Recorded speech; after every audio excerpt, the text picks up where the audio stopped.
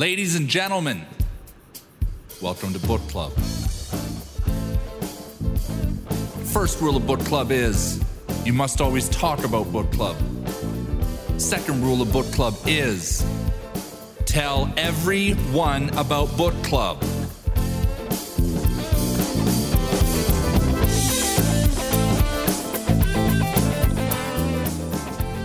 Hello and welcome to IRC Book Club, the show where pretty much most weeks, in fact every week, we have been fairly regular recently, we pick up a sales book and we talk about it.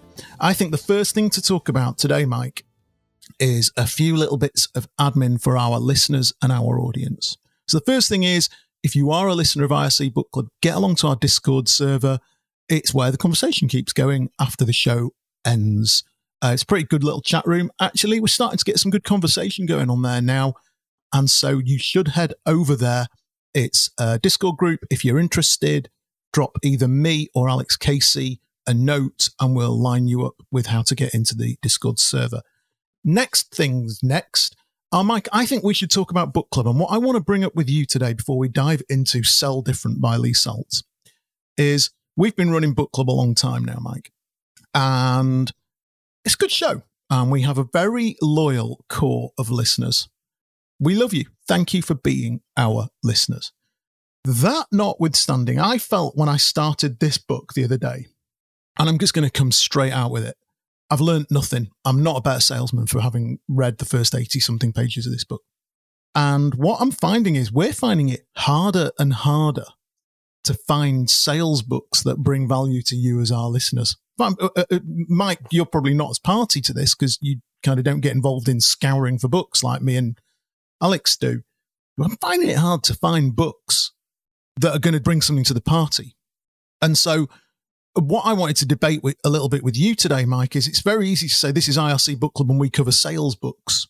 But a lot of the sales books aren't helping our salespeople. And I think there are other books outside of sales books that actually make you a better salesman than a sales book. There's that, and there's obviously sales books we haven't heard of. There's inevitably going to be some gems out there that we've not heard of that someone goes, listen, have you ever read this? And I go, no. Send it. Send me the book. Send me a link on LinkedIn and say, have you heard of this book? Yeah. Send me some, 100%.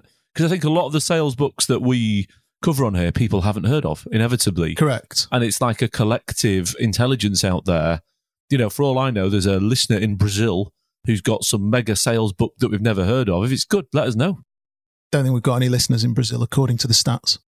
Well, but you get my point. There's books out there that we could cover. Of course I get your point. You know, we're sort of scraping the barrel a little bit, and at the bottom of the barrel, we found Sell Different. Yeah, and what I'm conscious of is the idea of Book Club is that it's infotainment. It's a word we must have used 20 times yesterday, me and Alex, but it should be infotainment. And we're going to go through this book, and I've got a couple of little things out of it. But honestly, if you said to me, Johnny, you can stop reading Sell Different today, I would snap your hand off. Because one of the challenges I have with Book Club is if I'm reading Book Club books, I'm not reading other books that are actually really important for me to read. So yeah, if you've got ideas for books, if you want us to cover Thinking Fast and Slow by Daniel Kahneman, tell us.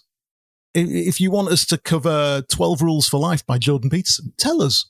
They're good books. They're books that make you a better salesman. And actually, I think there's a lot of books out there like that bring more value to you as a sales professional than a book like this, which is not great.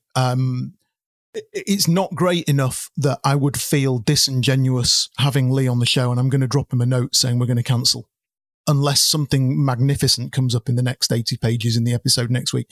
But there's some good stuff in here. Let's talk about it. So the book is called Sell Smarter, Outsmart, Outmaneuver, and Outsell the Competition. You had me at hello with that as a byline. Yeah, I mean, when I very rarely read the introduction bit because I find them quite boring.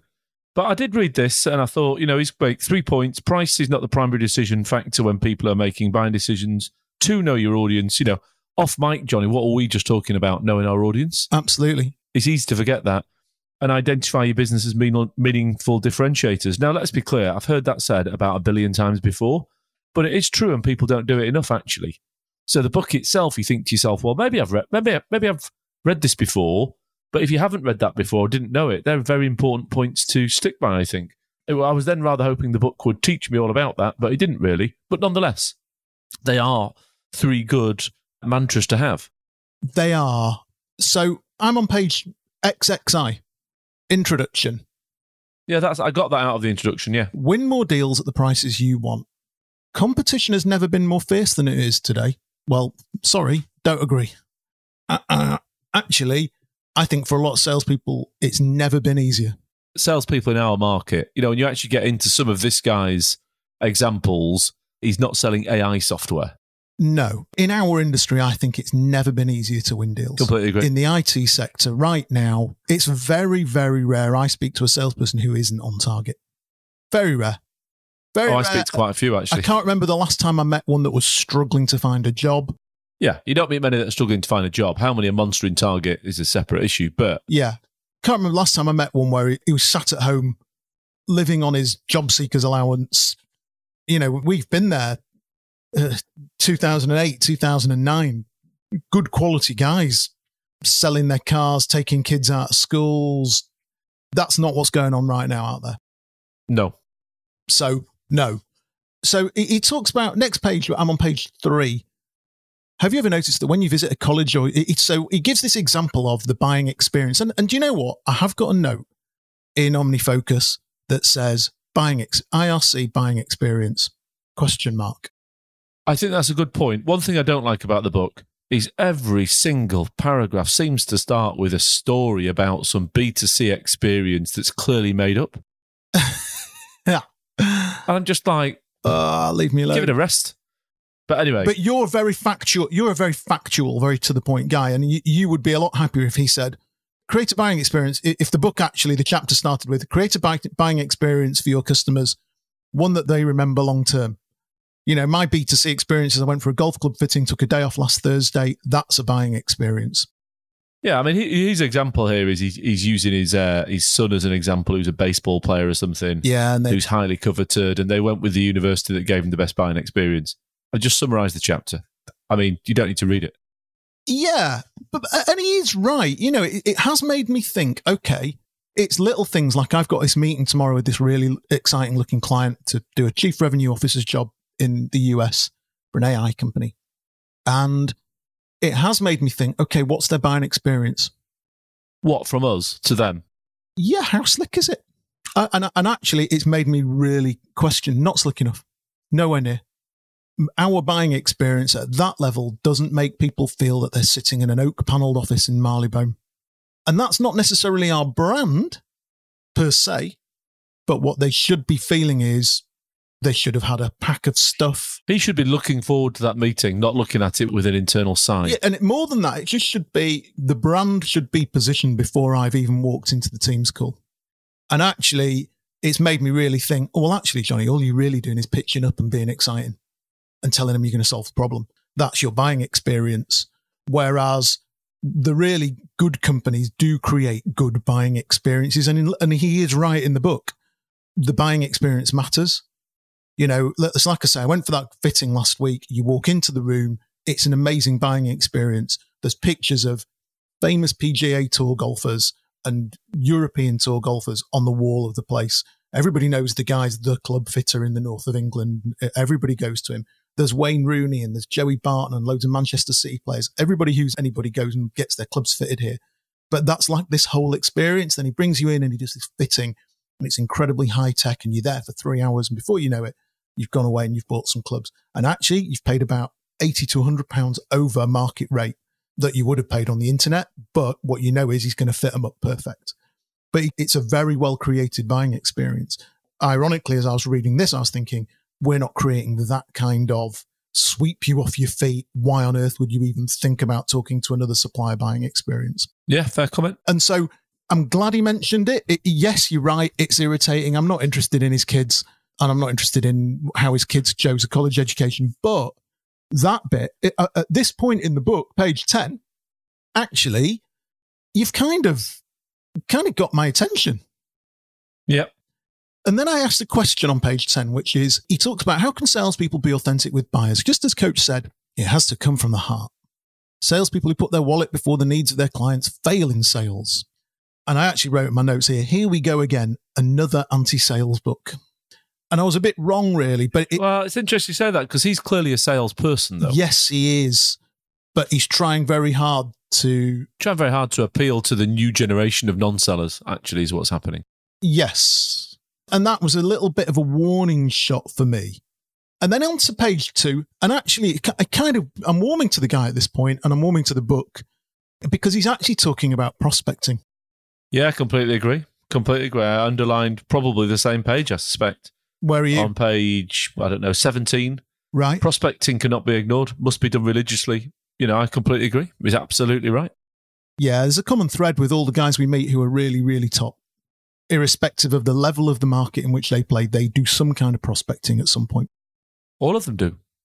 Absolutely, 100%. And there's a language about it.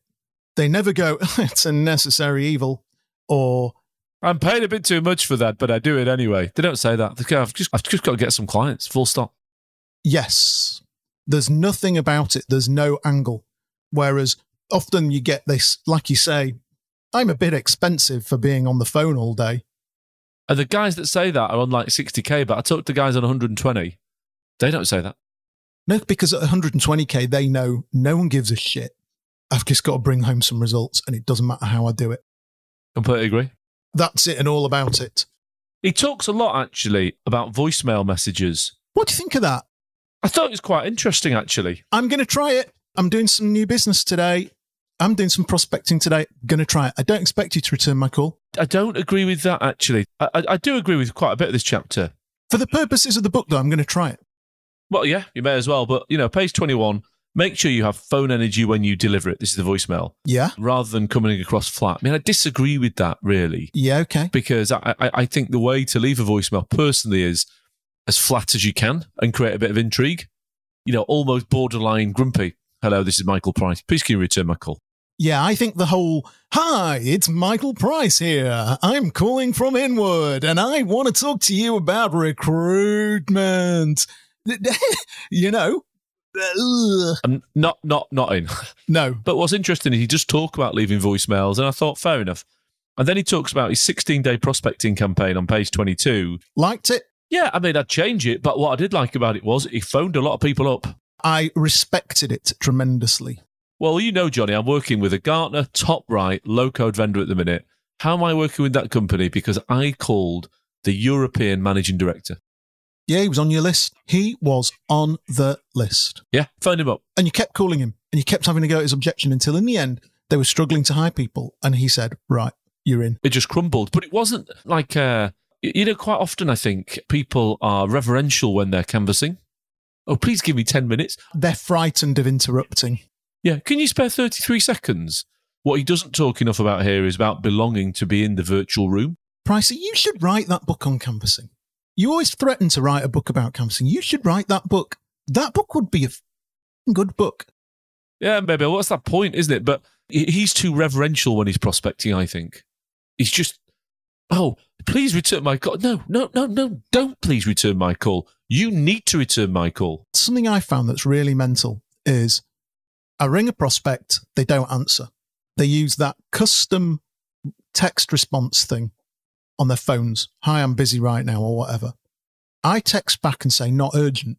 They always return the call. It's mental, Pricey. Try it. Not urgent. And then within about an hour, you get a return call. I wish I could explain why it works. I'm sort of nervous about that. And this is completely off topic of the book, actually. But whenever we've employed people, I draw two stick men on a page. Yeah. I draw a little stick man and a big stick man. And I say to people, when you're canvassing, you're the little stick man. But you've got to think you're the big stick man. Correct. Well, you've got to think you're as big a stick man as he is. You belong there. Correct. The good canvassers act like they belong. Absolutely. You belong there. This top right low-code vendor, they've been struggling with 2 territories. I've got 3 at final interview. Full stop. That's it. You belong in the room. So now they know I belong there and they will call me, but you've got to act like that before you do it if you truly believe in the service that you have. And this, leaving some happy voicemail nonsense, forget it. I'm just never going to do that. Never. No, well, I mean, we're, all things being equal, we'll hire somebody to do some canvassing, possibly back end of this year, I think, if I look over at our business plan. And The hardest bit about developing somebody to canvas like that is giving them that belief that they are equal to the decision maker on the phone. It's either giving them the belief, or if you can find somebody weird who actually doesn't care what anybody thinks about them and doesn't seek approval, that's the same. Like Pete Boltby. Pete Boltby, Charlie Goldstone. Yeah. You know, as much as Charlie Goldstone was a car crash in lots of ways, he did not care at all, personal, private life, what people thought of him. No. Well, Pete Boltby thought they were all beneath him. He was a pompous public schoolboy. Pete, if you're listening, I still love you. It was excellent, Pete Boltby. But you were a pompous public schoolboy thing where he actually thought that they were all a bit lesser than him. And lo and behold, he was very, very good at the job. Correct. And a nice man as well, you know. You ever went out for a pint with him? Lovely fella. No, he just had that sort of posh public schoolboy, pompous, I'm better than you swagger. It's interesting, actually. A mate of mine worked for a big recruiter, and he said all they hired was public school guys. And I said, why was that? He said, they've just got this Teflon, everything bounces off them, they don't care thing going on. Yes. It's what people pay for in their private school fees. I don't think people pay private school fees for people to become salespeople, actually, Johnny. I don't know. But they pay for their kids to have that little bit of swagger. You can just sense it in them. So that's his prospecting campaign. And then gaining clarity on the clients you want. So it's funny because Mike and I just had a conversation before the start of the show, and we're panning the book a bit, but actually we're finding some good stuff in it. We were talking before the show about a couple of clients we've both been working on where the results haven't been great. We both said, I think we both need to go away and ask ourselves whether they really were ideal clients, whether they were absolutely what we would define as our target client. Well, you were dealing with one that sold maintenance. Yeah, I immediately went, truth be told, Mike, that is not our sweet spot. Yeah, we don't deal with companies that sell maintenance. We deal with companies that sell AI and BI, and Correct. They're growing. It was January, and my desk looked a bit quiet, and the job spec came in, and he had 4 job specs, and some of them were international, and they're paying good money, but actually, guys selling maintenance. Exactly, yeah. And actually, it's really hard to get the salespeople to want to sell maintenance when there's jobs selling artificial intelligence software or blockchain technology. What do you want to sell? Blockchain technology or maintenance? But I got involved with it. And actually, he's right. You know, Lee Salds would have sat at my desk and, what on earth are you doing? Is that in your target? Does that, if I gave you a picture of your ideal client, does he look like it? No. But they're very committed, and I'm working with them, and they're great to work with. But actually, no.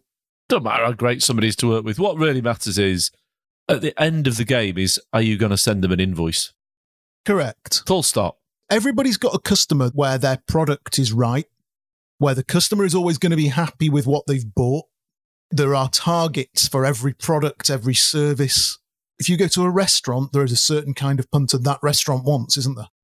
Yeah, I think what happens within selling, maybe I'll put this in my book one day, but I think particularly when you're selling and you're prospecting and doing whatever, it's a pretty hard job. And actually, if you show somebody that gives you some kindness and warmth, you get attracted to them, and then the kindness and warmth takes your mind away from, am I going to make any money here? Correct. And that doesn't matter if it's recruitment, software, whatever. Am I going to make any money? Full stop. Full stop. Yeah, you're right. That's what happens. I thought this bit, chapter 4, in fairness to Lee Saltz, he's 100% right.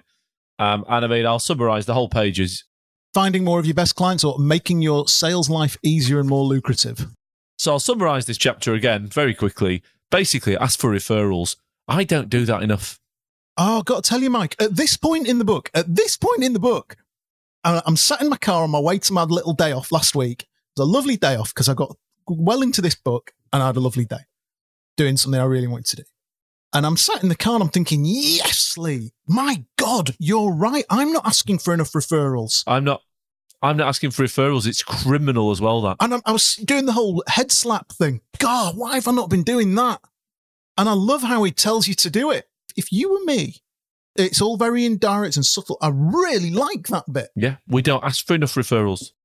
Yeah, it's later on where he loses me. But right now, that's gold. Referrals, Mike. And my point about the book is, I knew that, but sometimes you just need to read it again.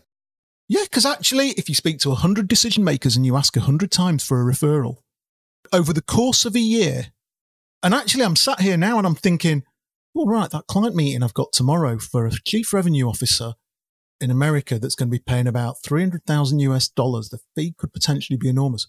That's a referral. Straight up referral. But it's interesting. I mean, I don't know, but is it a referral that you asked for or one that you were given? One that I was given. Yeah, exactly.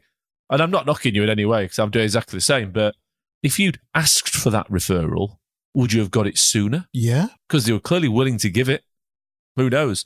And I think about the people that I've placed last year, fortunately, a lot of people were very complimentary that I placed last year, wrote me recommendations and that kind of stuff. Have I asked any of those candidates who else they know is looking for a job? Nope. Yet you were sat on the phone the other day saying, this particular client, I'd kill for some good people for it. Yeah, who have I asked? No one. And fair play to Lee Saltz. Fair play. I knew it, but I hadn't been doing it. And I thought, yeah, okay, I'm getting into that. So at this point in the book, on the M62 to Wigan, he's really got me. And then page 37, he makes a comment that I didn't like. One of the reasons why I hate the word closing implies it's the end of the process. There's nothing more to be done. If you see a lead as at the beginning of a relationship, you can and will have multiple sales. Top salespeople embrace what I call the business developer's mantra, and I kind of get that, but I just want to refute it, and I'm going to tell you a story. I was working with a candidate the other week. He is in his early 30s. He's on about 57k basic salary here and about 140 last year, working for a reseller of a particular software solution. Very, very good guy. 5 years in his last job, year-on-year target achievement. I had him into a couple of really cool companies. He rang me before second interviews and he said, I'm off the market. I'm going to a company called X. And I go on. And he said, they've offered me 90-something K base and a load of stock options. And they've asked me to start next week. So I've resigned and only given my boss a week's notice. And I'm going to go for it. And a load of other stuff. And I went, you do realize they have closed you, don't you? And he went, what do you mean? And I said, they have made a contractual offer in such a way that you cannot look in any other direction. Good for them. Yes. I said, they've put you in a situation where you can now not go to any other second interviews.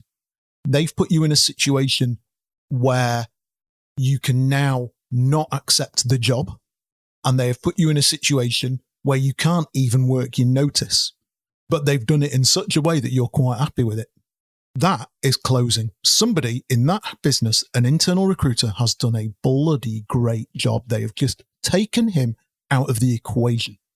That's closing. Completely agree. And that is brilliant. I actually looked on LinkedIn. I wanted to know who the internal recruiter was. I thought, bloody, that's good work. Yeah. That's class, that. So I don't agree, Lee, because sometimes take the deal out of the equation. And sometimes you have to close. I hate that. I hate that anti-sales bullshit about not closing. I absolutely fucking hate it, actually. I'm with you, 100%. Fuck off. But then so are all the good guys. I know the company you had the candidate out to, I bet he was gutted. And I bet he went, fair play, somebody's closed that candidate before I have. The client was gutted. And sometimes you and I say, well, it won't do the client any harm. It'll teach him to move a bit faster next time. I didn't need to teach that client a lesson. He didn't need a lesson in moving fast. He was already moving fast. Yeah, excellent. But that's selling. It's taking it out of the conversation. And I can't abide this whole, I don't close. I let the deal come to fruition. Yeah, well, good luck with that when the tech market collapses in the next 12 months and SAP have let 2,000 salespeople go worldwide and you're looking for a job. Completely agree. What do you make of chapter 5 then? I was quite excited about this chapter. I thought it'd be interesting to get his take on harnessing the power of virtual selling.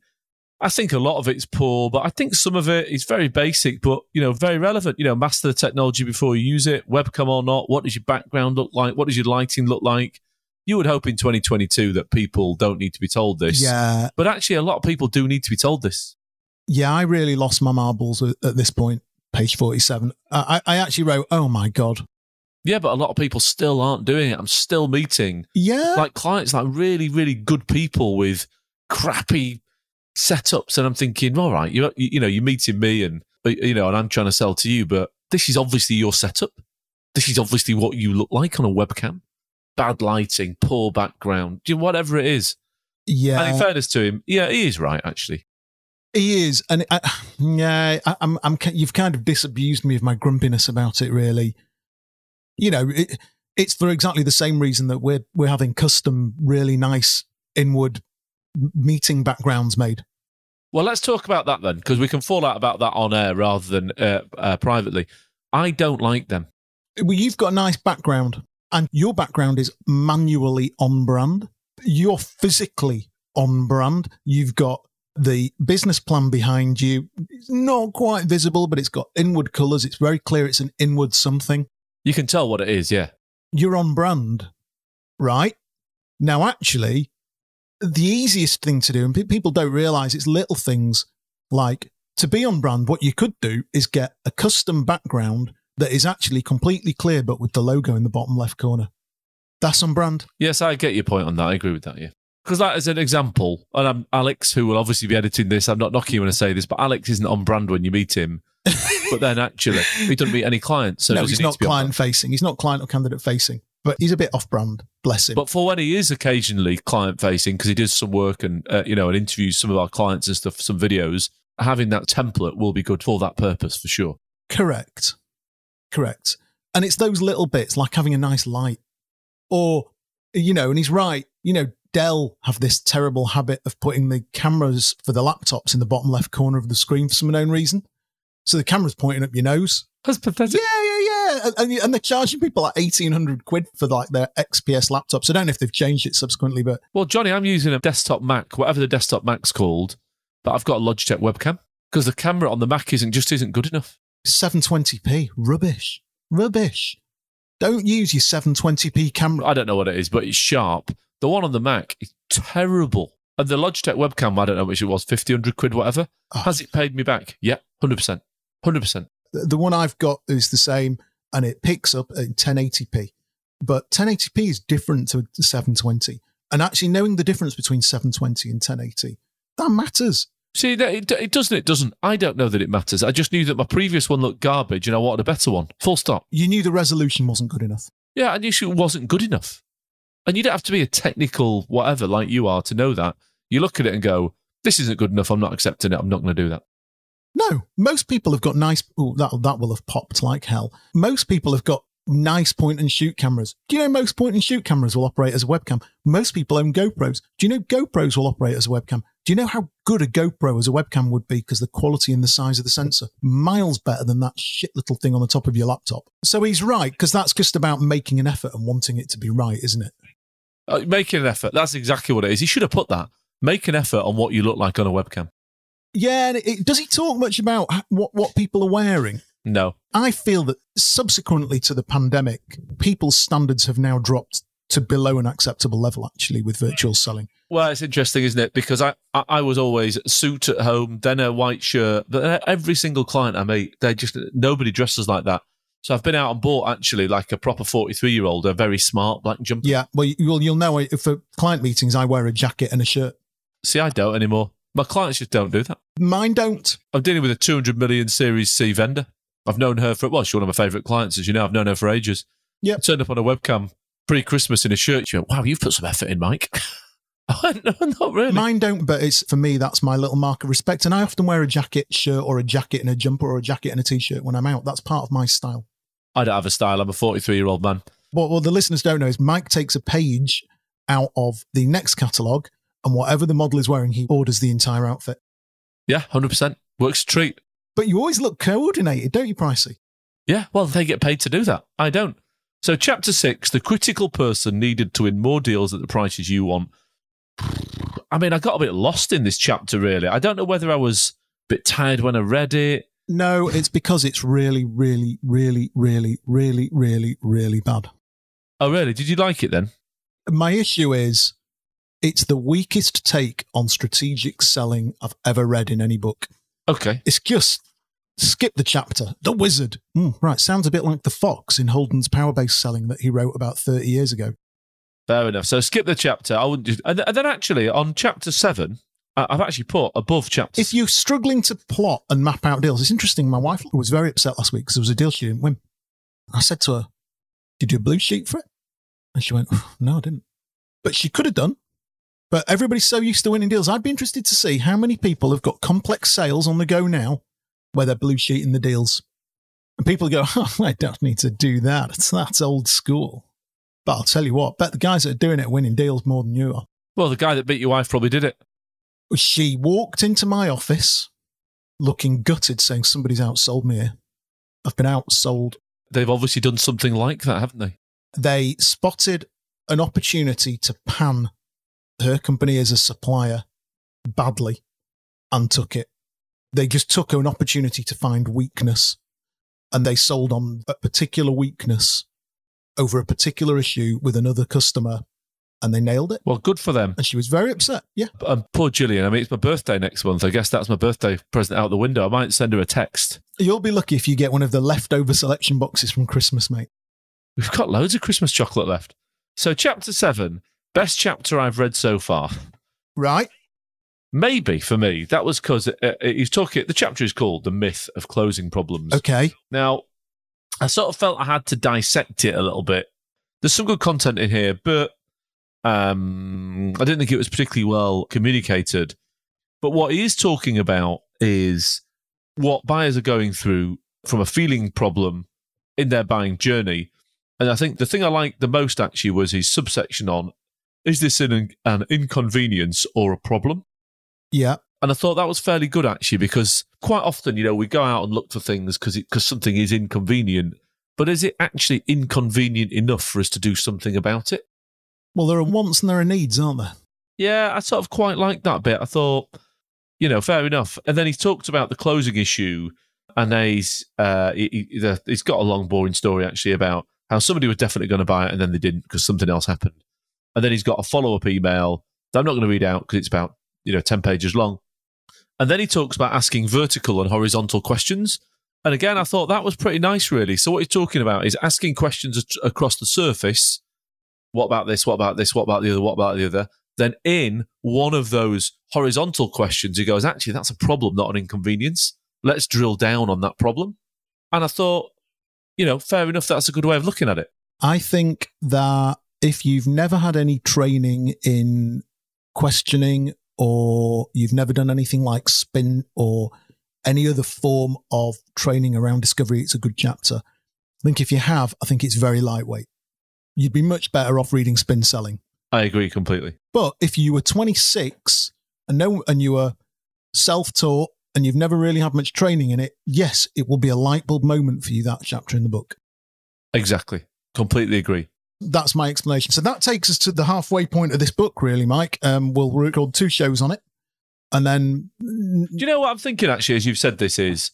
I'm thinking don't cancel Lee Saltz. No, I'm going to get Leon because he's going to nail us and he's going to tell us all sorts of great stuff. But I think we've got to be very honest. I think we've got to be very honest about how we feel about the book with Lee. Yes, and have an honest and robust conversation with the... Because in fairness, when I've read this book, one of my tasks today is to go through every client I dealt with last year that were really happy, every candidate, and ask them all for referrals. And actually, that's one of my tasks today. And I wouldn't have done that had I not read this book. And I've got a note in my task planner that says buying experience. Just a whole separate sub-project of what does it look, sound, feel like? Are we creating that buying experience that's congruent with our brand? And I immediately thought, just not really. We can do better. Yeah, fair comment. So, and actually the point he makes about that buying experience is a lot of it costs nothing. You don't need approval from marketing. You don't need approval from HR. You don't need approval from your boss. It's stuff you can do as an individual to create buying experience that will differentiate you. I absolutely agree. So, well, let's hope we get Lee Saltz on. Yeah, Lee'll come. He's already booked in. It's in the diary. What an interesting show this has been. And I tell you what, it shows the benefit of reading a book with someone rather than in isolation. Yeah, it does. And it's very early in the morning and Mike and I are a bit grumpy when we start some days. No. I'm not. I'm perfectly happy when I wake up at 5 a.m, said Mike. I have. I've been on my boxing bag this morning at 6 o'clock. My neighbours hate it. Just so you know, listeners, Michael has a big heavy bag in his garden, which he hits hard at 5 o'clock in the morning. Yeah, I work out on it twice a week. In the morning at 6 o'clock. Really annoys my neighbours. Does it annoy your neighbours as much as me hitting golf balls into my net at 6 a.m. sometimes? Probably the same, I'd say. That's noisy. Probably the same. Bang, bang, bang. And occasionally when I hit the ball into the net, it hits the chairs behind the net, the wicker garden chairs. That makes good noise. I'll bet. And at that, we'll see you next week.